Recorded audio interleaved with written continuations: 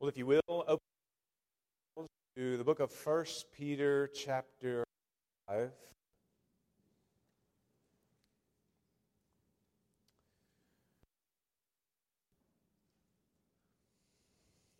First Peter chapter 5, and this morning we are concluding 1 Peter. I didn't go back and look at when we had started it, but we've been in it for some time, and it's always sad when we come to the end of a book, especially when, of course, they're all rich, but 1 Peter, I think, is particularly relevant today when so many Christians do indeed feel as if they are strangers and sojourners in a foreign land, living in the midst of exile. And Peter is speaking to believers in these very circumstances. So a very the book for us, including it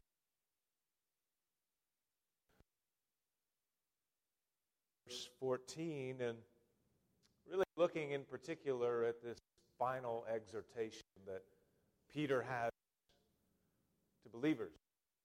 And remain faithful in the Lord, that despite whatever the fiery trial can't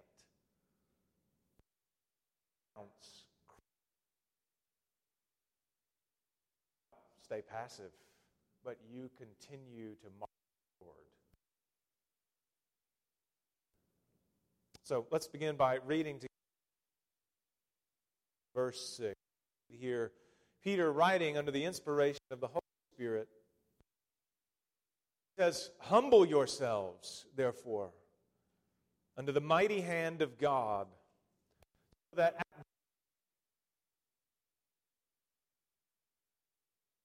casting all your anxieties on Him, because He cares for you. Be watchful. Your adversary, the devil, prowls around like a roaring lion, seeking someone to devour. Resist him, firm in your faith, knowing that the same kinds of suffering are being experienced by your brotherhood throughout the world.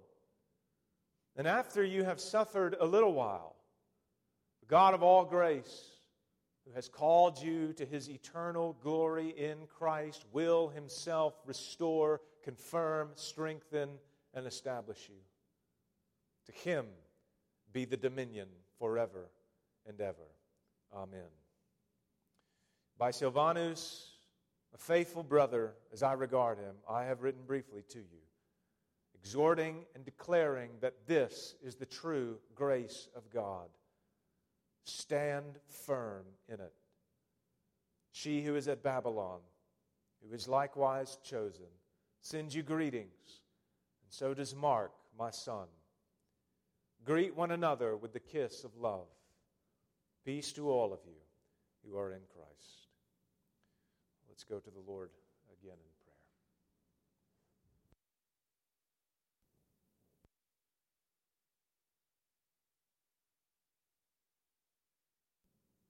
Father, as to the end of this book, given an exhortation by Peter, who, writing under the inspiration of the Holy Spirit, means also this for people, and you tell them to stand firm. There will be tests, there will be suffering, there will be persecutions, there will be ridicule. Following Christ, call to take up a cross. And yet you promise that when those crosses come, you will not leave us, but you will strengthen and establish us. And thus, we can go about in faithfulness to Christ. We can fight the good fight, knowing that you have granted the victory Christ. And so I pray for us all this morning that as we heed these words, Lord, that we would not shrink back, not drift away from you, but that we would press on into deeper, greater faithfulness and obedience to Christ. That we would stand firm in the face of the devil, and that you would strengthen us. And we pray this all in Jesus' name. Amen.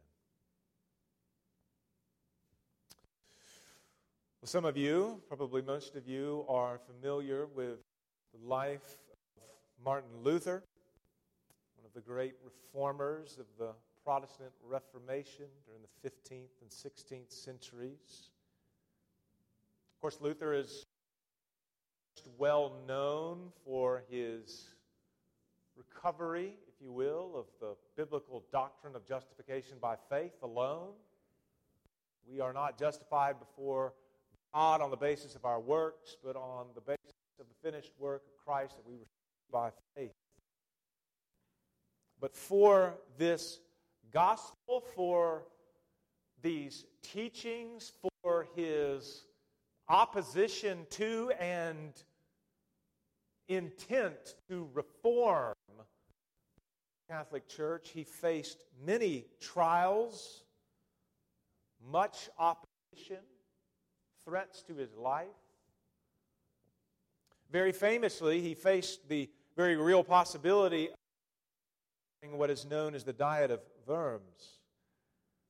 Without getting into all of the details and the circumstances that led up to this moment, this was essentially a time when Luther was brought before the Holy Roman Emperor and was ordered to recant everything he had written. Renounce the gospel that he had come to believe in and taught others and led others to.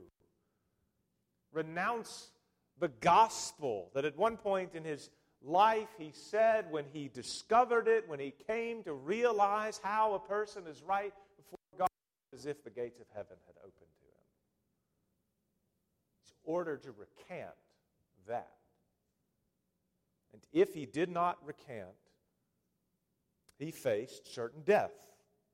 That was his prospects. So this decision is brought before him. He asks for a day to consider how he's going to respond. And after that day of consideration, Luther eventually goes before the emperor and goes before all the others who are there, the people in public, the teachers and priests who are opposing him. He stands before them all, and he said before the emperor, he said, "Unless I am convinced by the testimony of the Scriptures or by clear reason, I do not trust either in the Pope or in councils alone, since it is well known that they have often erred and contradicted themselves. I am bound by the Scriptures I have quoted, and my conscience is captive to the Word of God. I cannot and will not recant anything, since it is neither safe nor right to go against conscience. Here I stand, I can do no other. God help me. Amen." When Luther was faced with a trial that could result in the death penalty for him, what does he do? He stands firm. And he places his feet firmly on the Word of God. He acknowledges, even in the face of death, that it would be unsafe to do otherwise. That the safest decision in this moment is to stand on the gospel of Christ and to entrust himself, to entrust the outcome of this decision ultimately into the hands of God, whatever the outcome may be. And in a similar way, at the end of the book of 1 Peter, Peter's final charge to Christians throughout Asia Minor course, a final charge to us these many years later is that in the midst of the trials that will inevitably come for following Christ, we likewise are to stand firm, immovable on the gospel of Christ. In his closing farewell, he concludes his letter with some fairly standard remarks in these final greetings. He gives an update on where he is and who is with him. He says that he's in Babylon. She who is in Babylon sends her greetings to you. This is a symbolic reference to the city of Rome. Peter's in Rome at this moment. He's with Mark, he says, the author of the second gospel. He calls it his son, probably indicating that Peter led him to faith in Christ. He's with his companion Silvanus, who is acting here as his amanuensis. So he writes the letters down for Peter. Peter dictates what he wants written. Silvanus writes it. The letter is sent. But he also here gives he says in verse 12, by Silvanus, a faithful brother as I regard him, I have written briefly to you, exhorting and declaring that this is the true grace of God. Stand firm in it. Once these Christians who he's already acknowledged throughout the letter are enduring all kinds of trials and persecution, he's charging them as his last words to them, stand firm in the grace of God. When they are suffering, when they are tempted to depart from the faith, they are to stand firm. And of course, the whole letter really unpacks this final charge in more detail. But it's also the case that these closing verses that we're in, particularly from verse 6 to 11, teach us what it means to stand firm in the grace of God. And so that's what I want us to look at this morning. What is Peter calling Christians to do? And when he calls us to stand firm, how are we to go about doing this thing? There will be 3 points this morning, and the first is that Christians are to stand firm, first of all, by humbly trusting in God. Humbly trusting in God. Look with me again at what Peter writes, beginning in verse 6 to 7. He says, humble yourselves, therefore, under the mighty hand of God, so that at the proper time he may exalt you, casting all your anxieties on him, because he cares for you. It's here that we begin, first of all, with a command. Humble yourselves. This is his charge to them. You are to humble yourselves. And then this command is followed by a purpose or an intended result to this self-humiliation. He says, so that at the proper time, when God has determined at the proper time, he may exalt you. And then we come to the means. How do I humble myself? What does it look like to humble myself under the mighty hand of God? And notice, Peter says, it is by casting all your anxieties on him. You humble yourself, at least in part, by casting all your anxieties, your worries on God. Now, I want you to think with me for a moment about this. what is the opposite of humility? It's pride, right? And Peter himself makes that comparison in verse 5 when he says, God gives grace to the humble, he opposes the proud, right? Those are your opposites. You're either one who is full of pride or you're one who is humble. Now, if casting your anxieties, your worries on God is at least in part what it looks like to humble yourself, then what does it look like?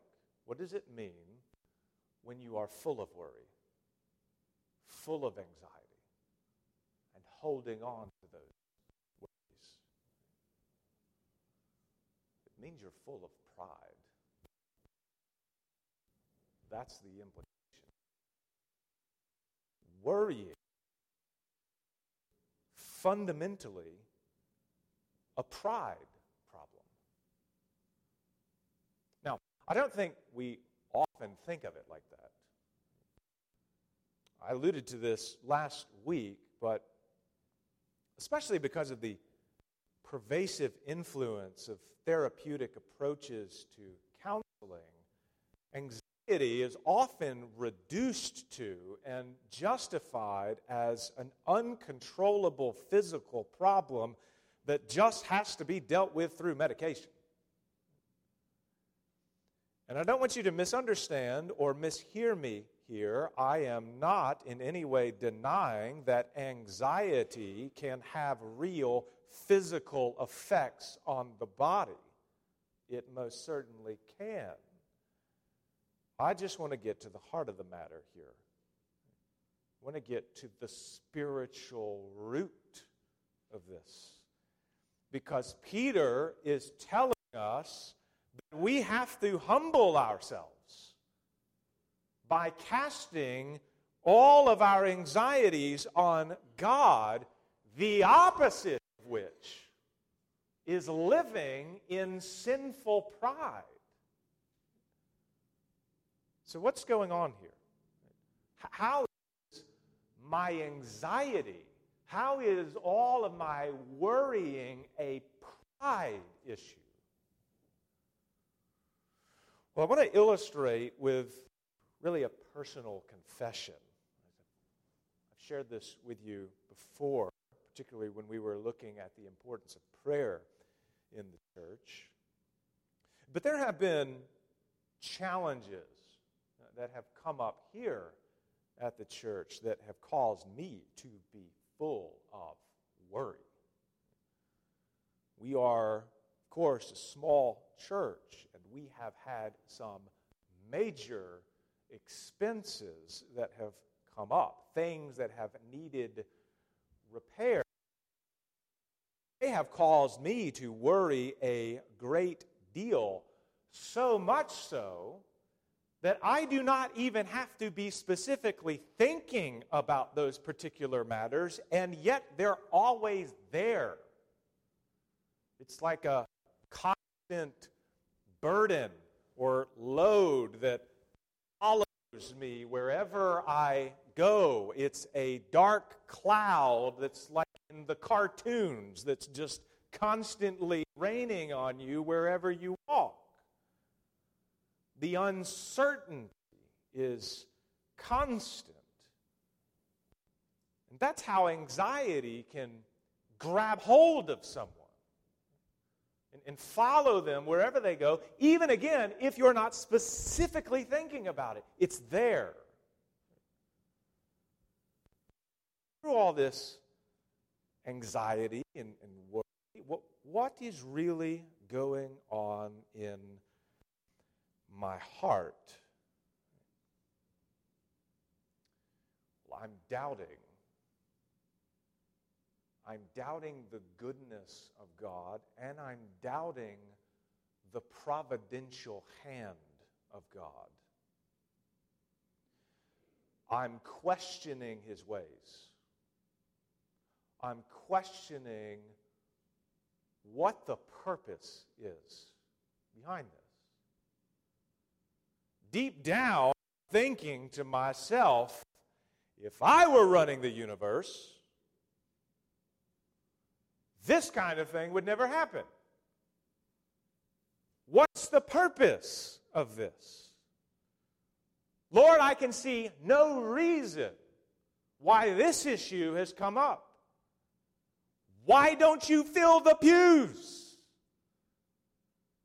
Why don't you increase the budget to $1 million to where these kinds of issues are nothing more than tiny little pebbles on the way rather than giant boulders? If I'm honest, that's where my heart tends to go. This makes no sense. I wouldn't do things like this. You see, I have no knowledge of the future. I have no knowledge of the divine purposes of God. I have no knowledge of His sanctifying work in my life, what He's doing in particular, and in your lives. I have no knowledge as to the why of it all. Pride, I am led to worry. It is pride that boils over into sinful anxiety because I do not know the exact ways of God, whose ways I mentally acknowledge are far higher than my own. It's pride that's at the root of anxiety. And if it's not checked, if it's not repented of, it can lead you down a dark path of sinful rebellion, of disobedience, and eventually apostasy. It's not without purpose that when Peter commands Christians here to humble yourselves, he says that we are to do so under the mighty hand of God. This is intentional. This phrase is intentional to remind us of the saving works of God in the Old Testament, particularly the people of Israel at the Exodus and in the wilderness. In Exodus chapter 32, verse 11, Moses says that it was the great power and the mighty hand of God that brought them out of Egypt. In Deuteronomy chapter 15, as Moses is explaining to the people of Israel why they are to keep the Sabbath, he says, "You shall remember that you were a slave in the land of Egypt, and the Lord your God brought you out from there with a mighty hand and an outstretched arm." It is the mighty hand of God that works salvation for His people. God, by His mighty hand, had clearly demonstrated His good intentions for the people of Israel to bring them into their promised inheritance in the land of Canaan. He had shown His goodness to them by that hand. Yet, how did the people of Israel respond to it? Humble themselves under it? By no means. Were they confident and trusting in God and in His goodness towards them? Of course not. The moment they faced any kind of adversity, and mind you, way worse adversity than probably most of us have faced. Hunger, thirst, being in the midst of a hot wilderness. walking through it day after day. But the moment they faced these kinds of adversity, the moment they could not grab hold of what God had promised to give them immediately, they began to complain and grumble. Even went so far as to accuse him of wanting to kill them. You saved us.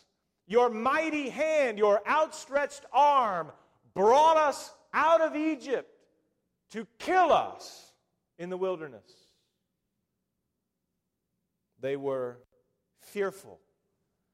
They worried that there would be no bread for them to eat the next day. And so they immediately concluded that God must want them miserable. Its desire to see them dead. They were full of pride and worry. And it led them down that dark spiritual path of idolatry, immorality, and apostasy. It led them to other gods, who indeed were false, and yet who would lead them into all kinds of wickedness and ultimately death. Later in the book of Deuteronomy, chapter 8, verses 2 and 3, God, through Moses, explains why he caused them to hunger and thirst just a little. Why he brought them through periods of testing. Moses spoke to the people of Israel and said, "And you shall remember the whole way that the Lord your God has led you these 40 years in the wilderness, that he might humble you."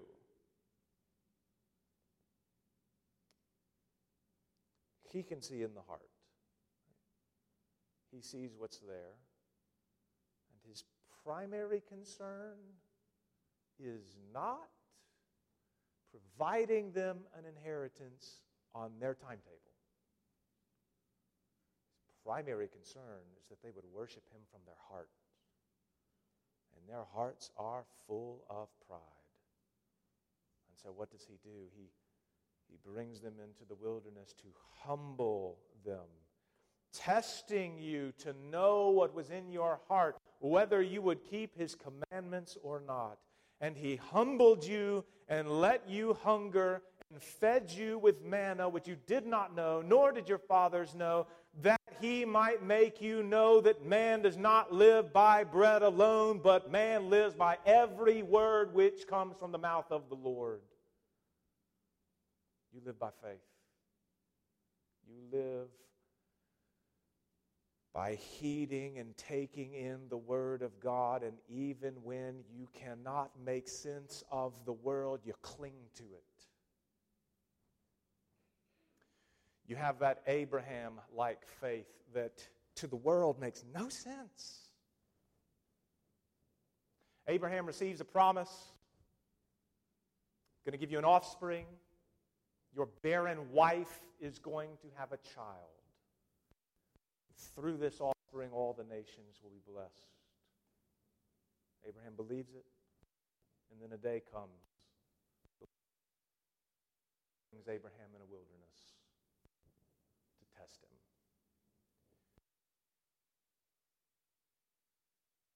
Commandments. Abraham, offer this promised son as a sacrifice to me. Now, how do you square that together? God made a promise. This son is the one who's going to bring blessings to the nations, and he's telling me to kill him. Well, you've got to have some sort of, and that's what the author of Hebrews tells us, that Abraham reasoned such. He had such confidence in God that he reasoned that even if Isaac is offered as a sacrifice, God can raise him from the dead. So Doesn't make sense on the outside, but it does if you understand who God is. He's the God who can raise the dead. He's the maker of heaven and earth. So you live by every word which comes from His mouth. When we worry, when we are full of anxiety, we are in our sinful pride following the example of the wilderness generation, and we are not following Christ and trusting in Him and in His Word. And so as Peter gives a closing exhortation to Christians who are presently in the midst of suffering, who are in the midst of a wilderness, who are facing all kinds of fiery trials, he's reminding them and reminding us, you must humble yourself under the mighty hand of God. He will save you. He will do good to you. Those are His intentions. That will not be revoked. You humble yourself under that word. And at the proper time, He will exalt you. It is not for you to know the exact reasons why events and circumstances unfold the way they do.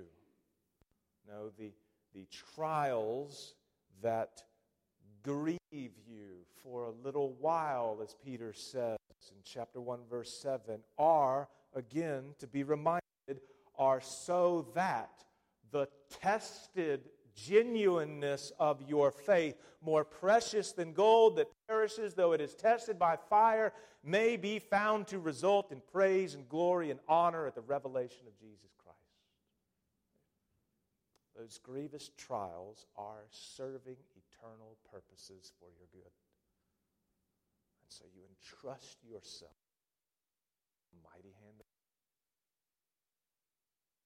God. Cast your worrying away and pluck up the sinful root of pride and humble yourself before God, and He will exalt you. Now, Peter also says, secondly, that Christians are to stand firm by resisting the devil. Christians stand firm by resisting the devil. Look with me again at verse 8. He says, be sober-minded. Think clearly, think rationally, think biblically about the world, about your life. Be sober-minded, be watchful.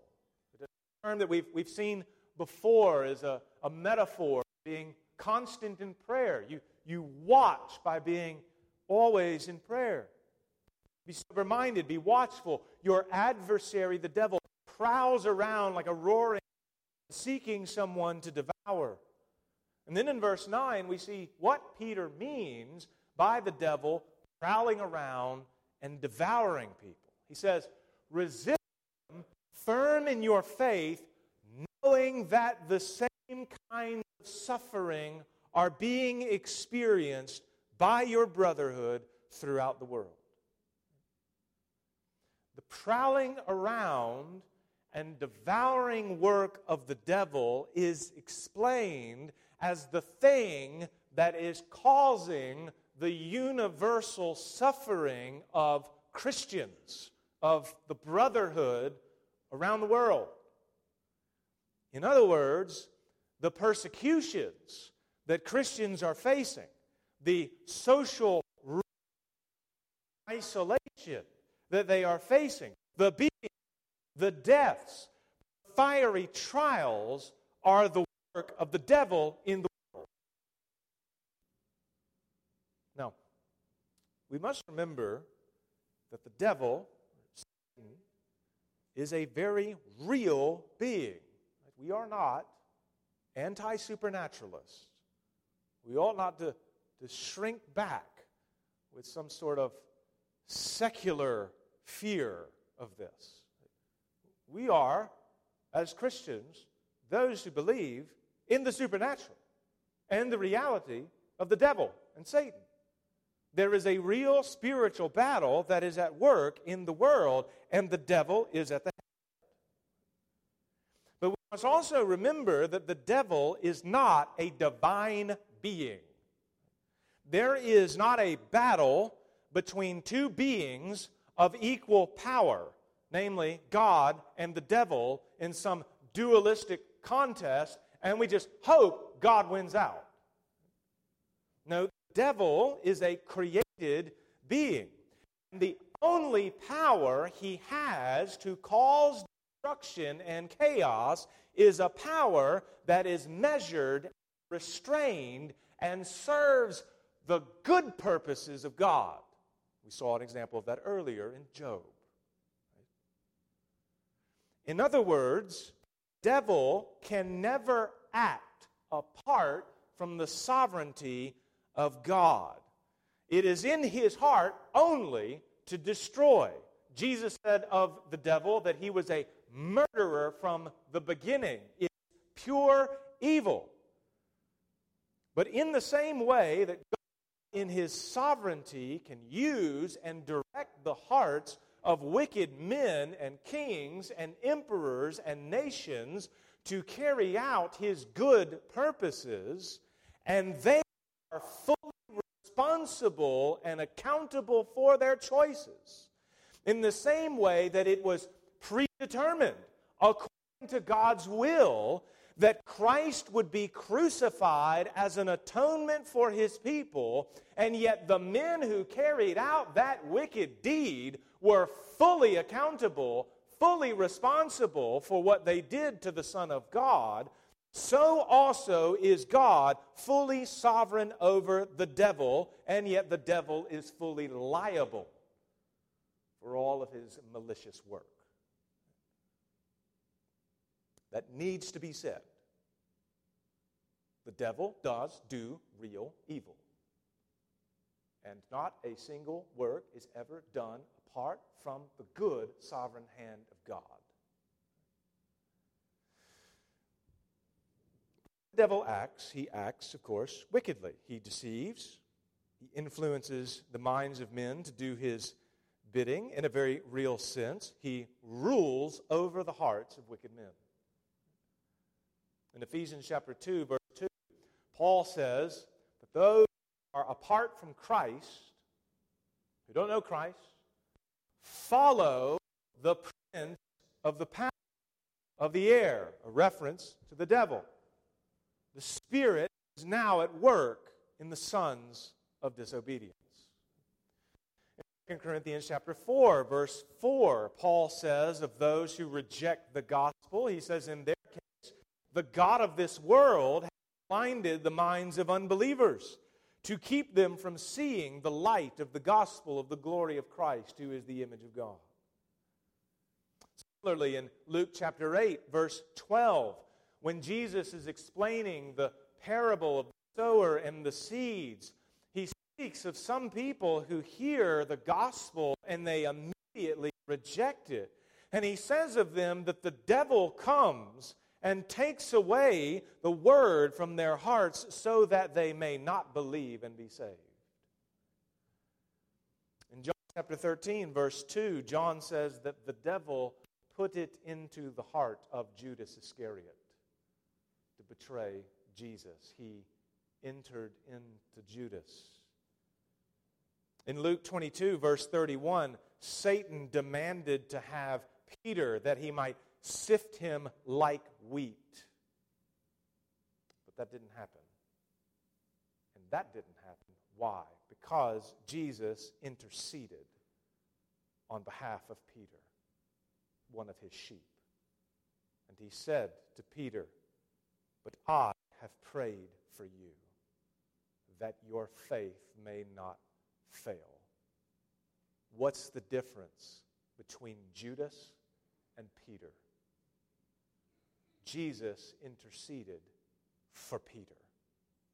That is the only reason why Peter's faith did not fail and Judas abandoned Christ.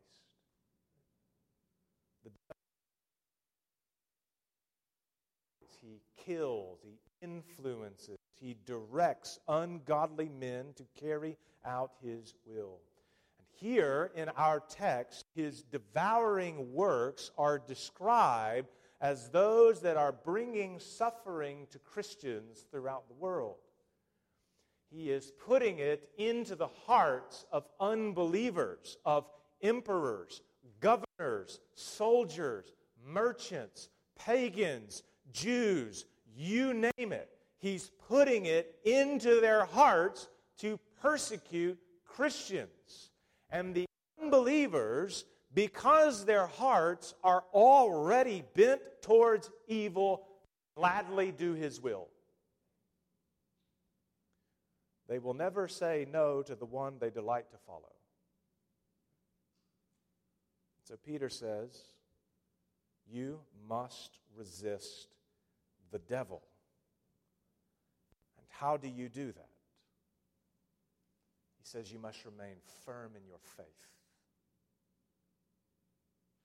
That when that onslaught comes, you remain firm in your faith. You cannot waver. You are not to backslide and go backwards. You cannot throw in the towel and say, this whole business of Christianity, this pursuit of righteousness and holiness, this trusting in Christ and following Him, it's too costly. It's requiring too much. I can't do it anymore. It has brought me too much pain. I just want to live my life how I please with no trouble from anyone. No, it's not an option.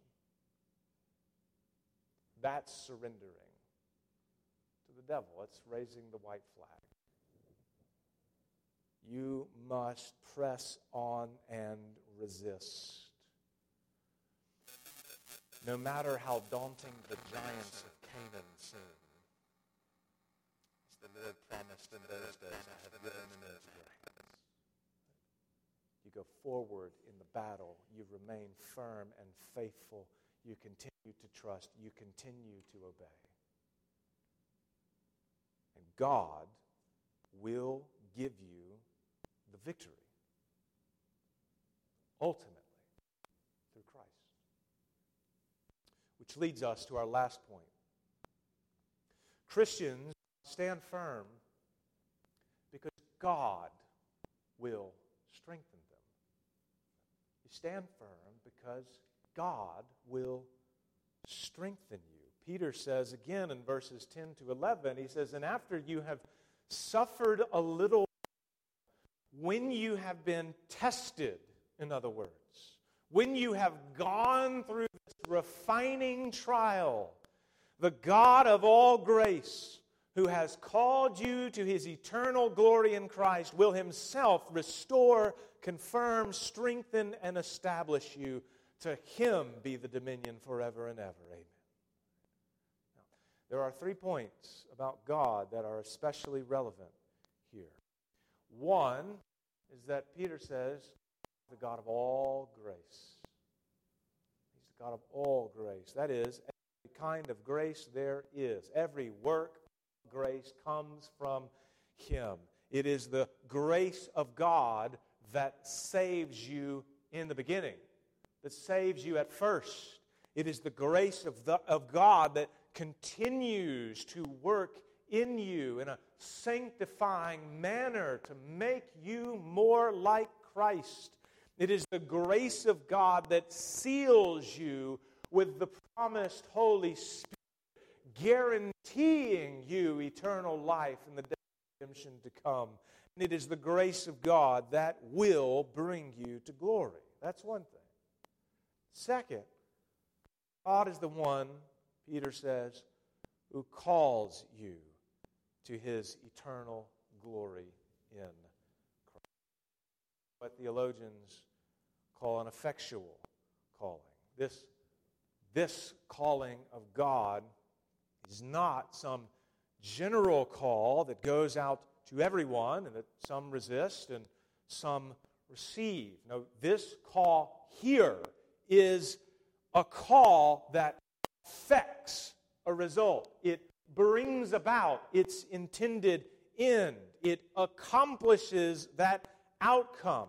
God, by this call, brings you to His eternal glory in Christ.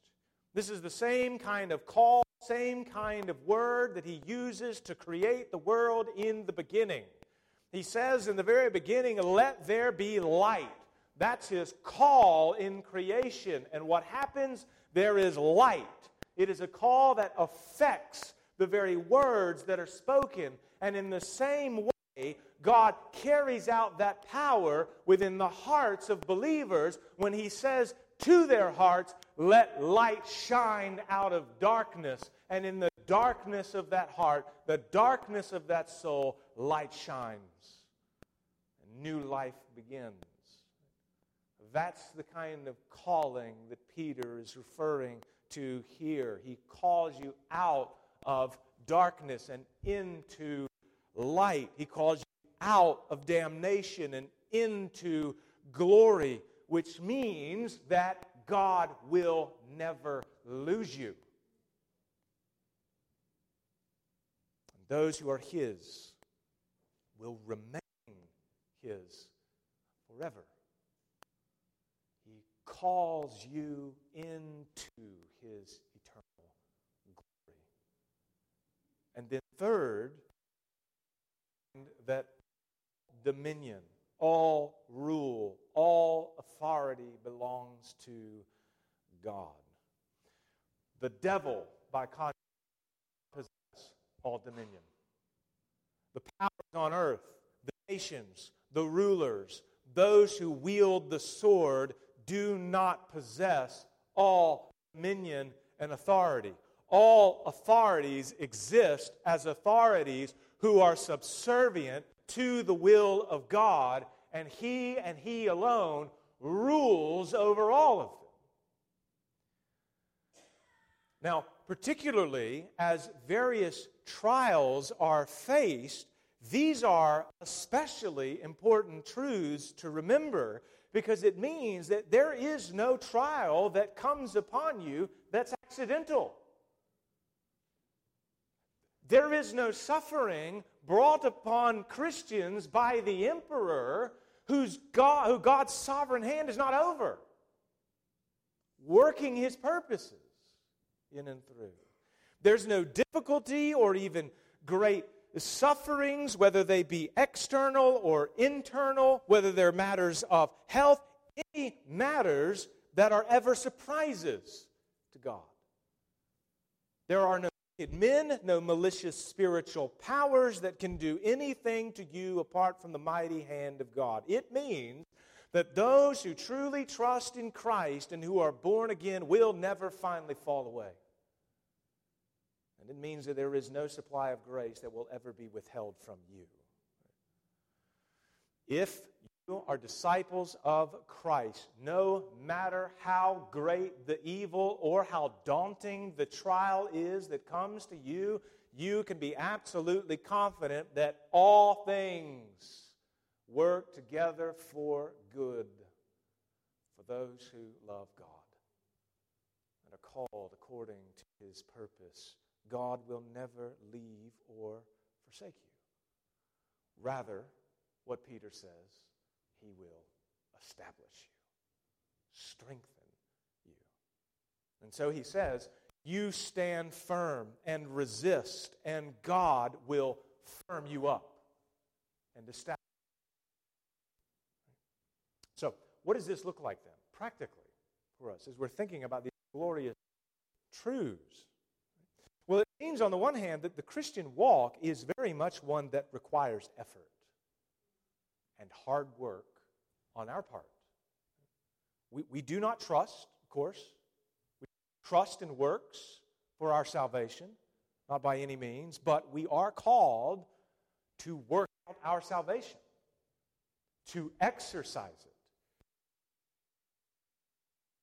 Must, in your resistance of the devil and the flesh, utilize all the means that God has given to you and has placed at your disposal. You must pray. Be watchful. That's an exercise of the will. That's the utilization of the mind and the heart. That's a determination to set aside a moment and pray. You have to do that. You must overcome the temptation to live your life apart from prayer. You must devour the Word of God. Again, exercising your mind and your heart. You must obey His commands. You must show hospitality when your flesh would rather isolate. Right? These are decisions that you are having to make day by day and week after week. Abstain from sexual immorality. When lust begins to rage, you must fight and work it out. Like the Israelites in the days of Joshua, you must cross the border into Canaan. You have to take up a sword. God makes the promise. This land is your inheritance. I'm giving the peoples into your hands. That's the promise. But then you got to pick up the sword and take up the shield and run through the field and sweat and get hot and get bruised and bloodied and fight.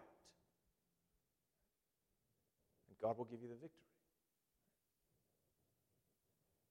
You have to put forth effort. The Christian life is not one that is marked by passive drifting. It is a climb to the mountain of Zion. And when you drift, you go down the mountain. You got to march up the hill. But you always remember that you don't march up the hill and you never go into battle alone. God goes before you. Again, just as in the wilderness, just as in the entrance to the promised land, God goes before His people and He dwells in the midst of His people. You don't fight alone. You fight knowing that you're always fighting in the power and the strength of the Lord. You work out and you exercise your salvation knowing that it is God who is working in you, both to will and to do according to His good purposes. He has saved us by His grace. We are, as Paul says, His workmanship, created in Christ Jesus for good works that God beforehand that we should walk in them. The efforts, the works, the obedience is like taking the shoe that God has made and placing it on the feet and walking. God has made these works, made these times and trials for us to walk in them, and He promises He will be there, and He will strengthen and establish you. And the guarantee that we have because of all of the graciousness of God and His promises is that if we fight, we stand firm, He will bring us into His glory. He will keep us in place, and He will establish us in our firm stand. Amen. Well, let's go to the Lord again in prayer.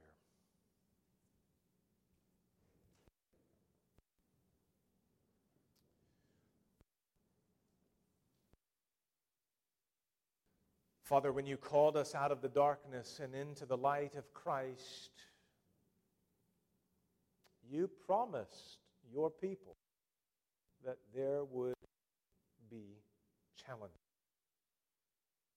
crosses. Reminded in this passage and in so many others that you do not leave us. And that even when we fail and stumble and fall and sin. You are a just and righteous and faithful God who will forgive us of our sins. And even when the devil tempts us, when we are assaulted by his schemes, reminded of the works that you did on behalf of Peter, we have an intercessor in Christ who prays for us that our faith may not fail. And so, Lord, we are grateful for the assurance that we have that you will keep us. But we pray that this will not lead us into passivity, but rather we would be those who take a firm stand and march up to the upward call of God in Christ Jesus, to arrive finally in Mount Zion, to see you face to face. We pray this all in Jesus' name. Amen.